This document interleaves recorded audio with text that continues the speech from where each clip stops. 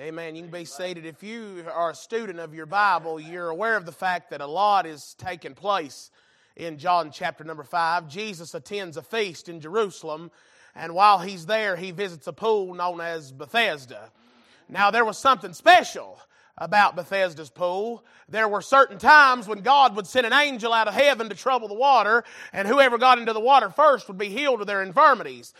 So because of that very reason, the pool was surrounded by the blind, the lame, the handicapped, the physically afflicted.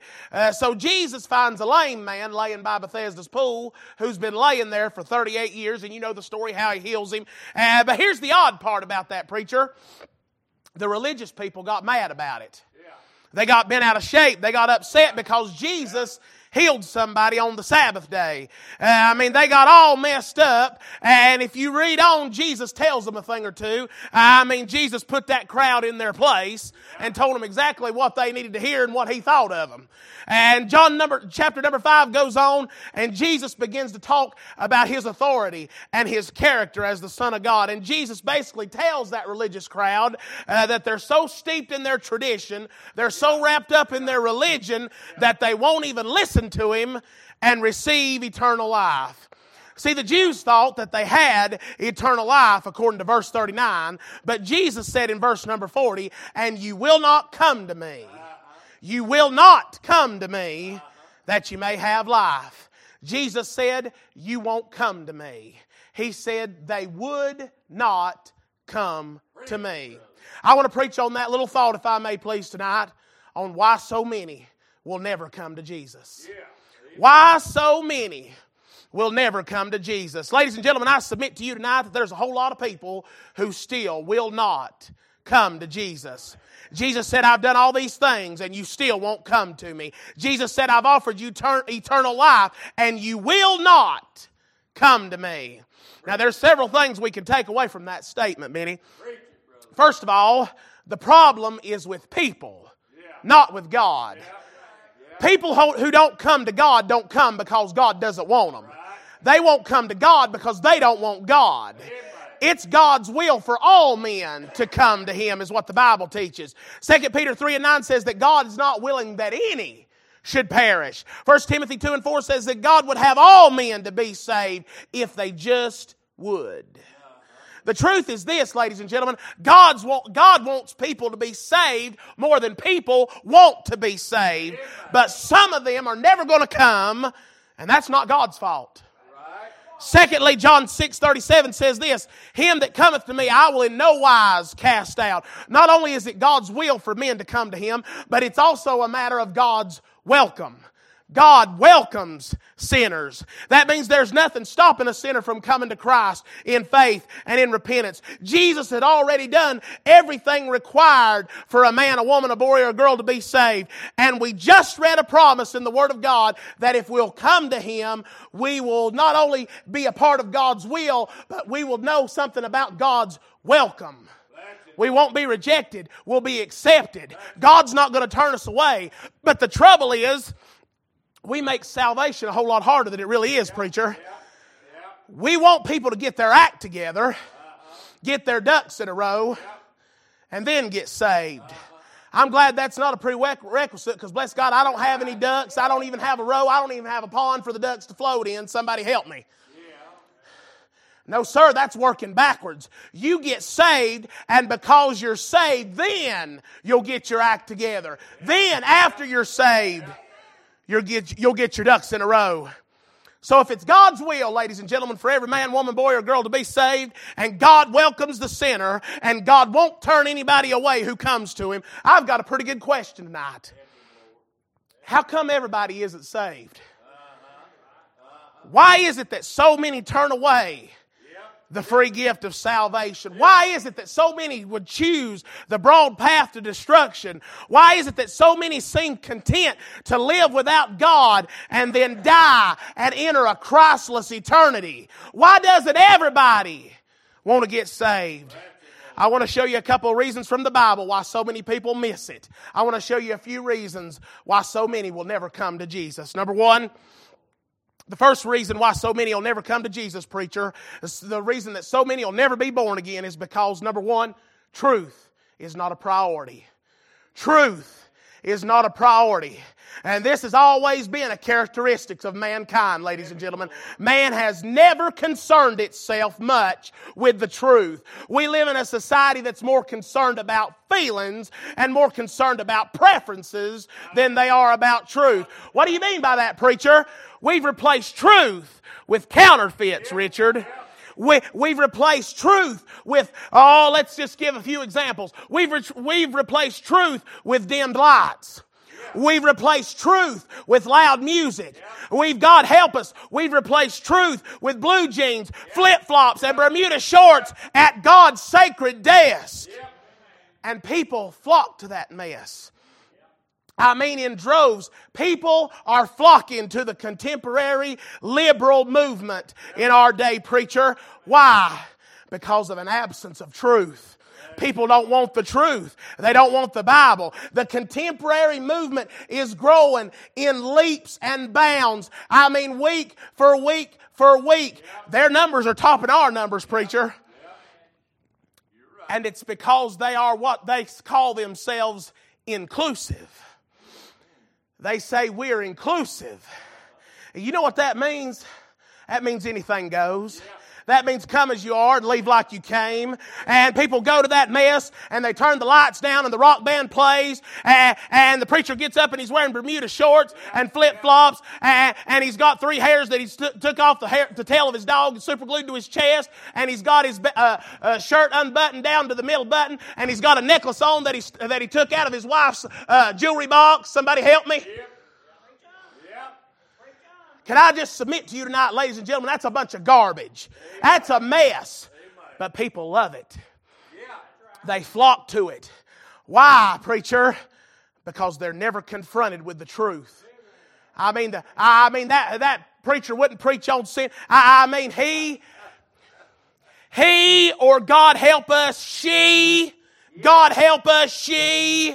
wouldn't preach against snakes, bless God, if they had one hung around their neck. And that's the very reason they're packing them out every Sunday. Because of an absence of truth. And I'm just going to be honest with you folks. I'm not near as rough as Dennis is. I've still got a little bit of tact left. I ain't got much, preacher, but I got a little bit of tact left. But I just think y'all tell it right. I just think y'all tell it straight. I just think y'all to preach the whole counsel of God. And ladies and gentlemen, you're looking at an individual tonight who's not afraid of the truth of the Bible. I mean, I'm not backing down from the Bible. If the Bible says it's right, then it's right. And if the Bible says it's wrong, period. It's not going to change for your convenience. It's not going to change for your preference. And if our movement, preacher, is lacking anything in this day and time, it's a lack of preaching. I mean, real preaching. I mean, I'm not talking about a motivational speech. I'm not talking about a pep talk to sell the preacher's newest book. I mean, I'm talking about preaching. I'm talking about giving the people what they come for, and that's the truth of this King James Bible, preacher. But the reality is this, folks. People don't want truth. People hate truth. Why? Because here's the reality. Is everybody listening? Don't let me lose you. You're a sinner. You are rotten as hell. You are depraved. You are wicked. You're ungodly. The best you can do still stinks in the nostrils of God. Somebody say amen. And outside of Jesus, we're all sorry as a dog and we'll go to hell without hope. And that's the truth. And if you're not patting folks on the back, and if you're not telling them how good they are, if you're not telling them, oh, God understands, the good will outweigh the bad. You just have to love everybody. You just have to be a good person. If you're not preaching that kind of mess, preacher, they don't want to hear a thing you've got to say. People hate truth. Period. Excuse me. What about this? What about Romans chapter number 1? The Bible said in Romans 1, preacher, that the people hated truth so bad.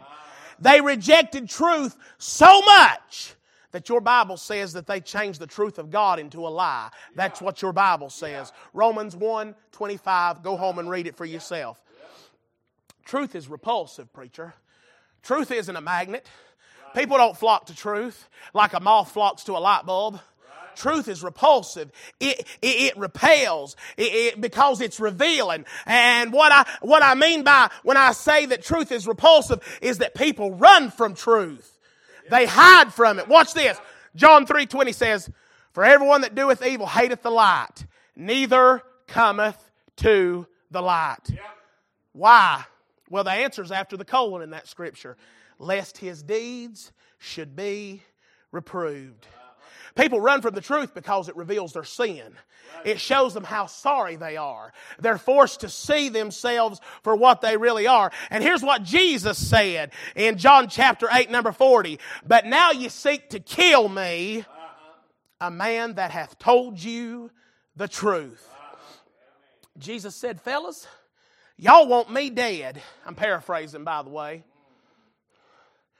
Now, wait a minute. Time out. Nazareth was out in the country. Jesus could have said, "Y'all, don't judge me."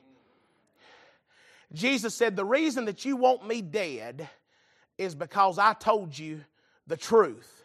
I revealed to you what you really are. I showed you for what you really are on the inside." And the Bible says that they hated him for it. And they wanted to kill him for it.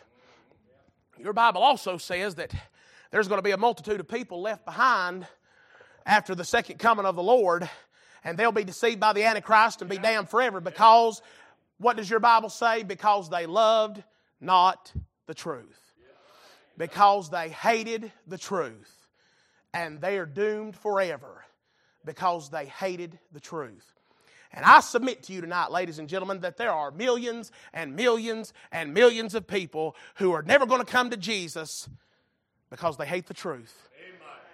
Because truth's not a priority. Amen. Second of all, I'll tell you another reason why some people are never going to come to Jesus. Number two, it's not only because the truth isn't a priority, but what about this? It's because our teachings aren't popular. Our teachings are not popular. 2 Timothy 4:3 says that there would come a day when people would not endure sound doctrine. That means they wouldn't have a desire to learn. They wouldn't be teachable, if I can use your word.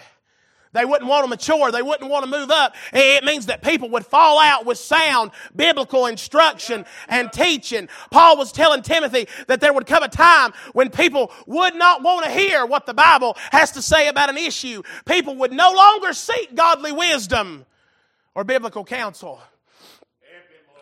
Now, I'm not that old.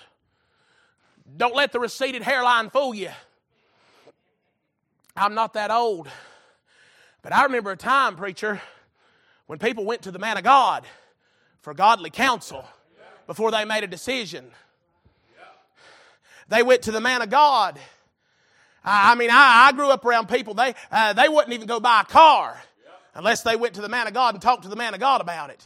Because why? Because they were interested in wisdom, godly wisdom, biblical wisdom, and godly counsel.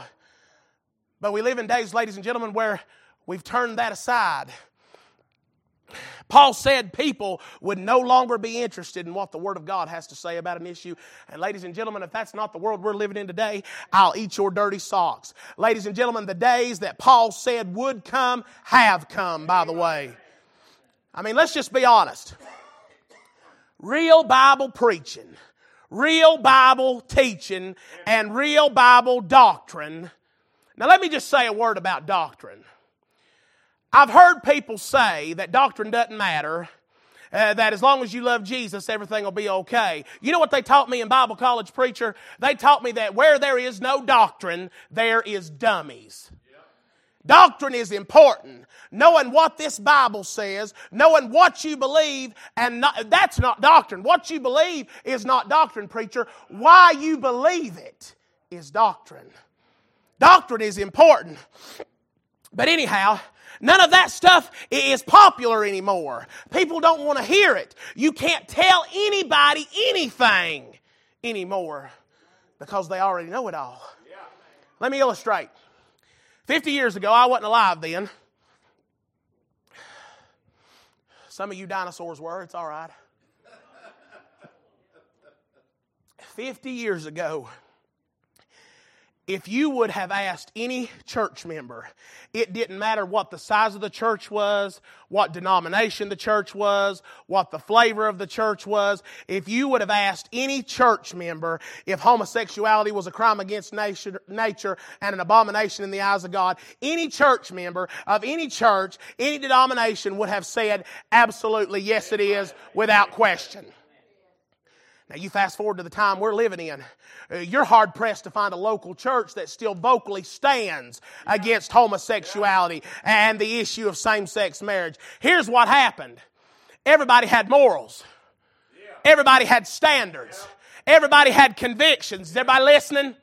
Until they got one in their family. And so now all of a sudden, because their cousin's a homosexual or because their sister's a lesbian, all of a sudden they feel like God changed His mind on the subject. I'll give you another example.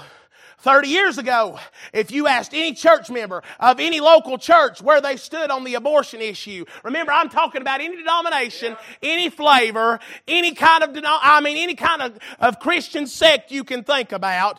I'm talking about any of those folks. Denominations aside, they would have said, I am unapologetically pro-life. Well, that was until their teenage daughter got pregnant. Or their teenage son got a girl pregnant out of wedlock. Is everybody okay? And all of a sudden, because they wanted their kids to be able to go to college or to play ball, instead of growing up and being a man and being a woman and taking care of their responsibility and accepting the consequences for their actions, all of a sudden, abortion became a health care choice in the mind of those folks instead of cold-blooded murder, which is what it is in the mind of God, by the way. I mean, I've seen it firsthand. I've seen people change their convictions because of their circumstances.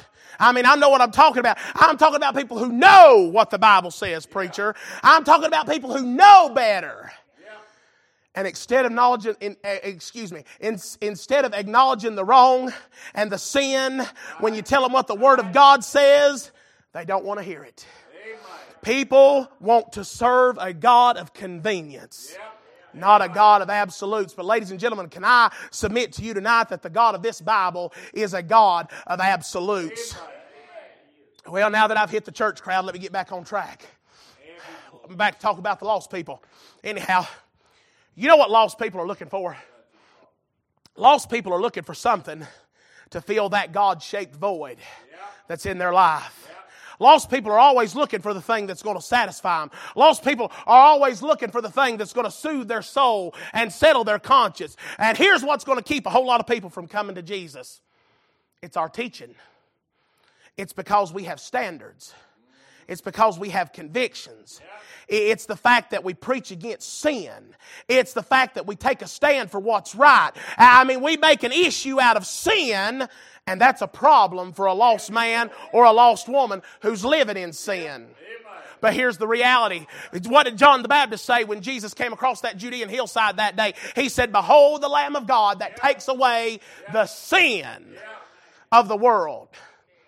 Jesus came into this world, ladies and gentlemen, to deal with a sin problem. Now listen, I'm going to help you. This is some real deep theology.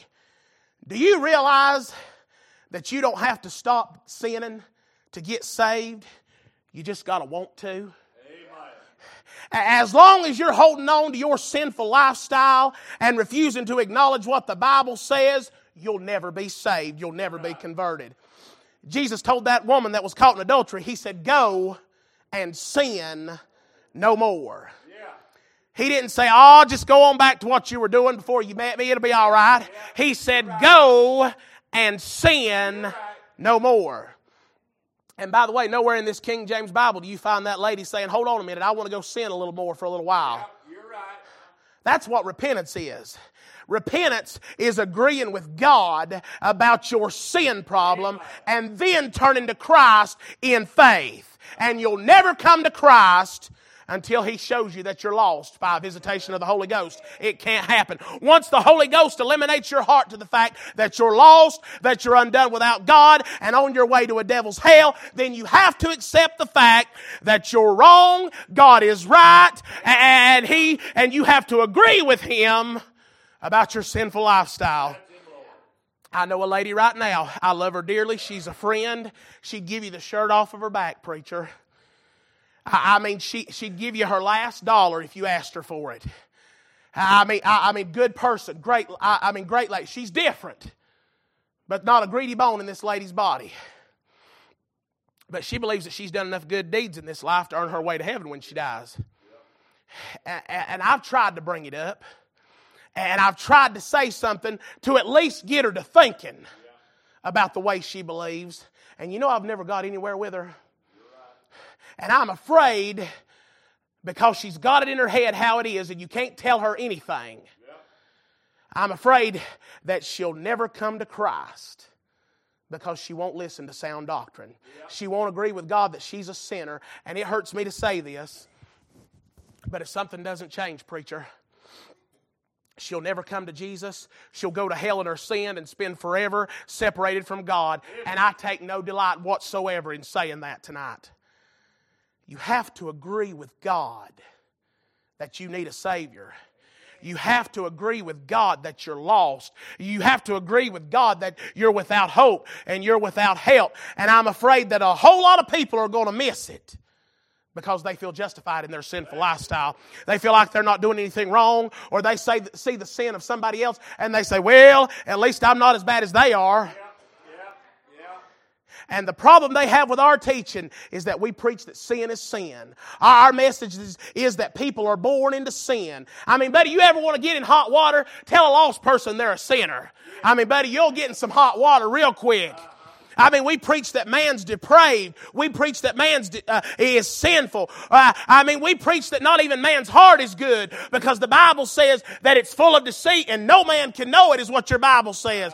I mean, we preach that all sin stinks in the nostrils of God. We preach that salvation is a relationship with Jesus Christ, and that it's required, it's not optional. You must turn from your sin. But here's the problem with that, and I got to move on. My wife told me we'd go to McDonald's for supper. I'm in a hurry. We're living in a time when that's not popular. Submit, woman. We live in a time where that's not popular, preacher. We live in a time where the popular thing is to tell folks that everybody gets to go to heaven. No matter what they've done, no matter what their spiritual condition is, no matter what their walk in life is like, the popular thing to do is tell everybody that everybody's going to heaven. And I wish I could stand up here tonight and tell you that everybody goes to heaven when they die. I wish I could say, preacher, I really do. I wish I could stand up here and tell you with surety that there's no such thing as a place called hell. I wish I could say that. I wish I could say that God just turns a blind eye to sin and He lets everybody go to glory when they die. I wish I could say that. But the reality is this: God is a God of purity. And He's a God of justice. And God will not allow sin to enter into heaven. And if you're not justified through Christ Jesus and what He did on the cross, then you'll go to hell. I don't care what you believe. But the trouble is, that's not popular teaching anymore. There was a time when people appreciated truth. There was a time when the most respected member of the community was the preacher. Because even the lost people in the community knew that he loved them enough to tell them the truth. But we live in a time where the truth is shunned. The truth is disregarded. The truth is neglected. The truth is hated. And I'm afraid that there's going to be a whole lot of people who will never come to Jesus, Richard, because our teachings aren't popular. They're not convenient. It's a complete lifestyle overhaul. Now, I know that you don't come to God and get saved and everything's okay overnight. I know it's a process, and God has to knock rough edges out of your life. And Lord knows, I've been saved half my life, or more than half my life, and I've still got problems. By the way, you do too. It's a process. But it's impossible to come in contact with Jesus Christ and remain the same. And because of that, our teachings aren't popular because it's a lifestyle change. You can't get into those things that you used to enjoy. You have to change. You have to stop it. Somebody asked me one time, they said, how come all you church people are fat? I said, well, when you get saved, you got to quit everything. And bless God, all we got left is eating. You go ahead and laugh. Some of you, bless God, so fat you can't bow your head to pray. It's okay. Number 3, can I give you one more? Now, this is the worst one, in my opinion. I'll tell you another reason why so many people are never going to come to Jesus. Excuse me. It's because the time isn't pressing. The time isn't pressing. What do you mean by that, Brother Kris? Well, let me tell you what I mean. I believe in a... Now we're going to get into some doctrine here. Don't get intimidated. It's all right. I'm going to preach out of the Bible. Don't get nervous. I didn't get this from a Joel Osteen book. I got this out of the Bible. Don't let me lose you. I didn't even get this out of a T.D. Jakes book or a John Hagee book. I got this out of the Bible, okay? I believe in a whosoever will gospel, preacher. I believe that Jesus tasted death for every man. I believe that God is not willing that any should perish. I have no problem telling you tonight that I believe God can save anybody, anytime, any place, and anywhere. I believe that. I believe in a whosoever will gospel. But I don't believe in a whensoever gospel. I believe this. I believe the Bible teaches that salvation is seasonal, preacher. God told Noah, what did God say to Noah, preacher? He said, my spirit will not always strive with man. That indicates to me that there's going to be a time when God's spirit is absent from man.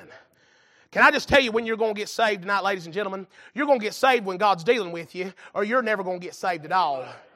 It takes a visitation from another world, sir. It's an overshadowing of the Holy Ghost. That's what it takes to get birth into the family of God. It's a visitation of God. It's an act of God. We call it conviction.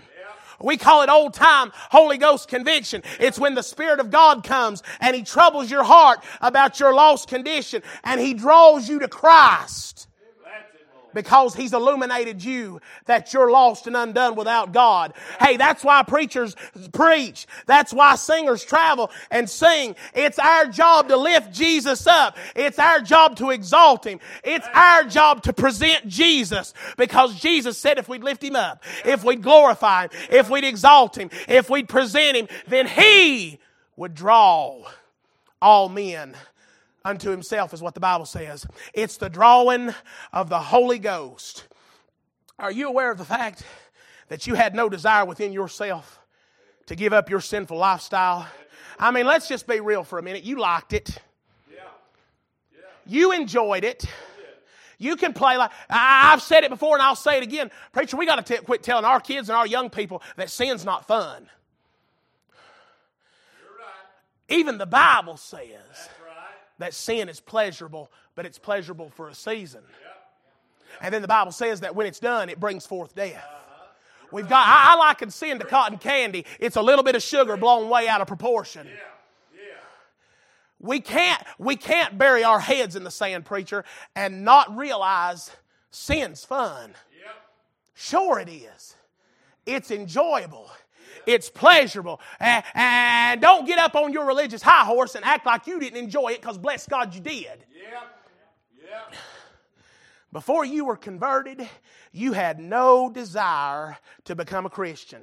You had no desire to get born again, turn from your sin, and you'll put your faith in Christ. You had no desire.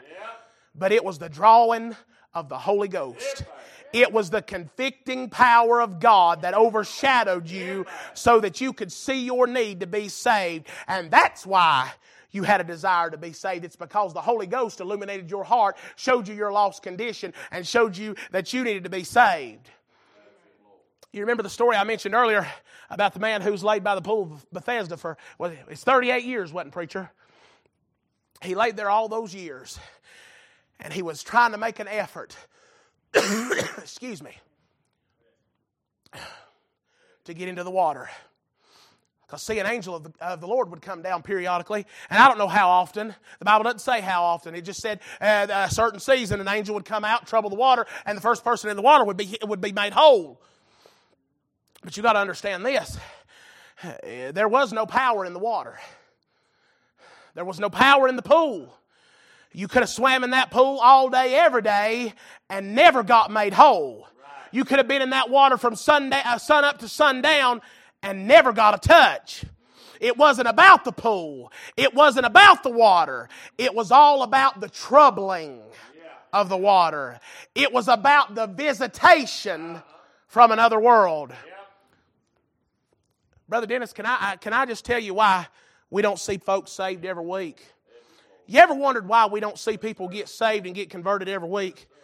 It's because so many people are troubled, but they refuse to get in while they're troubled.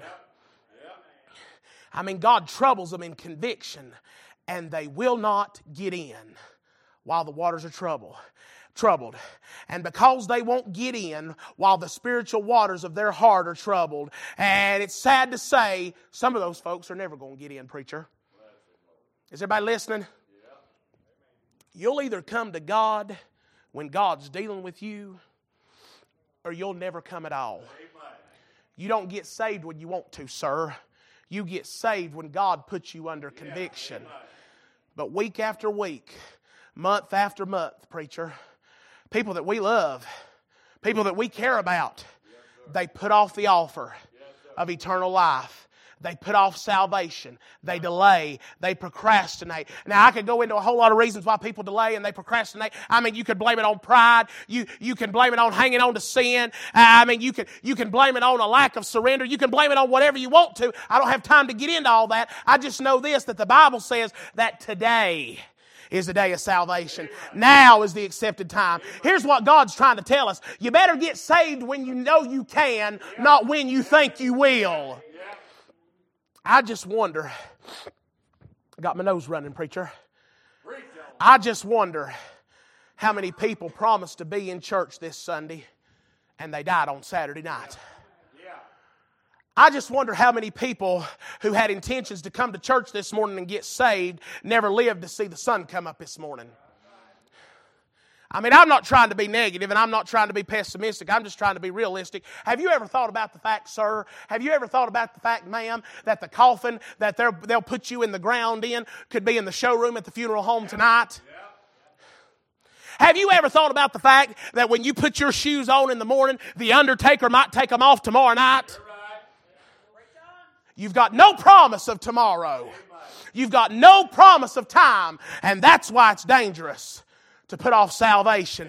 It's a risky thing. It's a gamble with your eternal soul, my friend. Why do you say that, preacher? I say that because there's no guarantee that if you put it off this time, that God's going to come back and trouble you the next time. Hey, you might be sitting here tonight and you've put God off. You know you're lost. You know you've never been saved. You know that if you died right now, you'd split hell wide open in your sin, and you've put it off. You've said no to the Holy Ghost over and over and over again. You said, I'll do it later. I'll do it when I'm older. I'll do it when I'm ready to settle down. I'll get saved next week. But here's the problem. You don't have a guarantee that God's ever going to trouble you again. You don't have a guarantee that God's ever going to speak to you again. You have no guarantee whatsoever that God is ever going to visit you in His mercy and His divine grace to give you another opportunity. There will come a time, is everybody listening? There will come a time that you'll say no to the Holy Ghost for the last time, and that will indeed be the last time. Some call it sinning away your day of grace, preacher. Some call it blaspheming of the Holy Ghost. I don't care how you label it. I don't care what you call it, but you mark it down. You can only reject God so many times before God says, I will never visit them again. I'm not going back. I've tried to save them over and over and over again, and I'm never going back again. And if you ever cross that spiritual line, ladies and gentlemen, if God ever writes you off and said He's not going to speak to you again, if God ever stops sending the Holy Ghost conviction to you, then there's not a preacher, There's not a prayer. There's not a creed. There's not a church that can help you. You've crossed over a deadline that you'll never be able to cross back over. God signed your death warrant, and you're just as good as in hell. And I'm so very sorry. I'm convinced, preacher, that there's a multitude of people in hell while I'm preaching tonight that had good intentions. I just now thought about it, preacher. You reckon that's what that old saying means, the road to hell's paved with good intentions? I mean, they had intentions to get in. They had intentions to get right at a later time, but later never came. Later never came. I'm also convinced that there's a crowd that went to hell because they said no to God one too many times, not knowing that was the last time that they would say no, and that was the last time that they'd ever have an opportunity. Has anybody ever heard Dr. J. Harold Smith preach God's 3 deadlines? If you've never heard that, go on YouTube. It's on YouTube. And buddy, it'll change the way you think about a lot of things when it comes to salvation. God's not obligated to give you another opportunity. I heard a preacher tell about his son. He said, my son was 15 years old the first time God put him under conviction and told him he needed to get saved. He put it off. Now think about this. Is everybody listening? Think about this. His son grew up, went to Bible college, and he was his daddy's associate pastor. Now think about this. He was 28 years old the second time God spoke to him and told him he was lost. Now thank God he got in the second time. He had enough sense to say hang pride and hang position. I've got to get saved. But it was 13 years later, Tanya. 13 years before God ever spoke to him again and troubled the waters of his heart. Now can I ask you a serious question? What if he hadn't lived to see the end of them 13 years? What if 12 years and 364 days he'd have been on the highway and been killed by a drunk driver? Because the reality is there's no promise of tomorrow. Now, I'm not trying to be negative. I'm just trying to be honest. What about the man whose crops had prospered and he said he had to build bigger barns? And that day, death said, thou fool, tonight thy soul shall be required of thee. We ever wondered why death called him a fool? Here's what I believe. What does the Bible say a fool is? A fool has said in his heart what? There is no God. And death called him a fool because God was the furthest thing from his thoughts. He was focused on prosperity and his business and the boom and they were getting ready to have more money than they ever had. And God was 100 miles away from his thoughts. And death called him a fool and said, tonight your soul's required of thee. Now let me just tell you what I'd do. Because I think it's awful sad, preacher, that people would miss heaven because of procrastination. Amen. It's awful sad that folks will miss heaven because of delay. And I submit to you tonight that out of 8 billion people on planet Earth, if God spoke to my heart, you would be a fool not to respond. Amen. But here's the truth, and I got to close. There's going to be a whole lot of people miss it, preacher. Yes, sir. Because of delay. Yes, sir. Because of procrastination. Yes, sir. I just wish we could get folks to understand that the reality is there's no promise of later. There's no guarantee that the sun will even come up tomorrow in your life. You may go to bed tonight and you may not wake up in the morning. There's no guarantee. And a whole lot of people are never going to come to Jesus because of the timing. It's a timing issue. They've got the other things they want to do. They've got places they want to go. And they know that if they come to God, God's not going to allow it in their life. We're standing with our heads bowed, our eyes are closed. I want to ask you a question, and we'll go home. Can we just have a moment of self-examination? Can I ask you a question, sir? Are you right with God? I mean, if we took a microphone and we handed it to you, could you tell us about a time that God overshadowed you in the Holy Ghost and convicted your heart of your sin? You believed the gospel, agreed with God that you needed a Savior, and you come to Jesus in faith and repentance, and you got born again. By the way, ma'am, nobody knows that except for you. Hey, the only person I know for sure that's saved in this room tonight's me. The only person that you know for sure is saved in this room is you. But I've got good news. Hey, you can be saved and you can know it. You can know it. And I submit to you tonight that if God is troubling the waters of your heart, you would be very wise to respond in faith and come to Christ. How sad it would be to miss God. How sad it would be to never come to Jesus. Now let me ask you a question, church member. You say, oh, I'm saved. But I just wonder, is there somebody on your heart tonight that you know without a doubt that if they died tonight that they would enter into a Christless eternity? I mean, I'm talking about somebody you love, somebody you care about, and if something doesn't change about their spiritual condition, they're going to die lost and they're going to go to hell. I just wonder, do you care enough about them to kneel in this altar and beg God to save their soul one more time? I mean, do you care enough about them to ask God to send the Holy Ghost just one more time in conviction? I mean, folks, let's just be realistic. We're running out of time. Jesus could come at any moment, and there's going to be some people that we love who aren't going to be ready.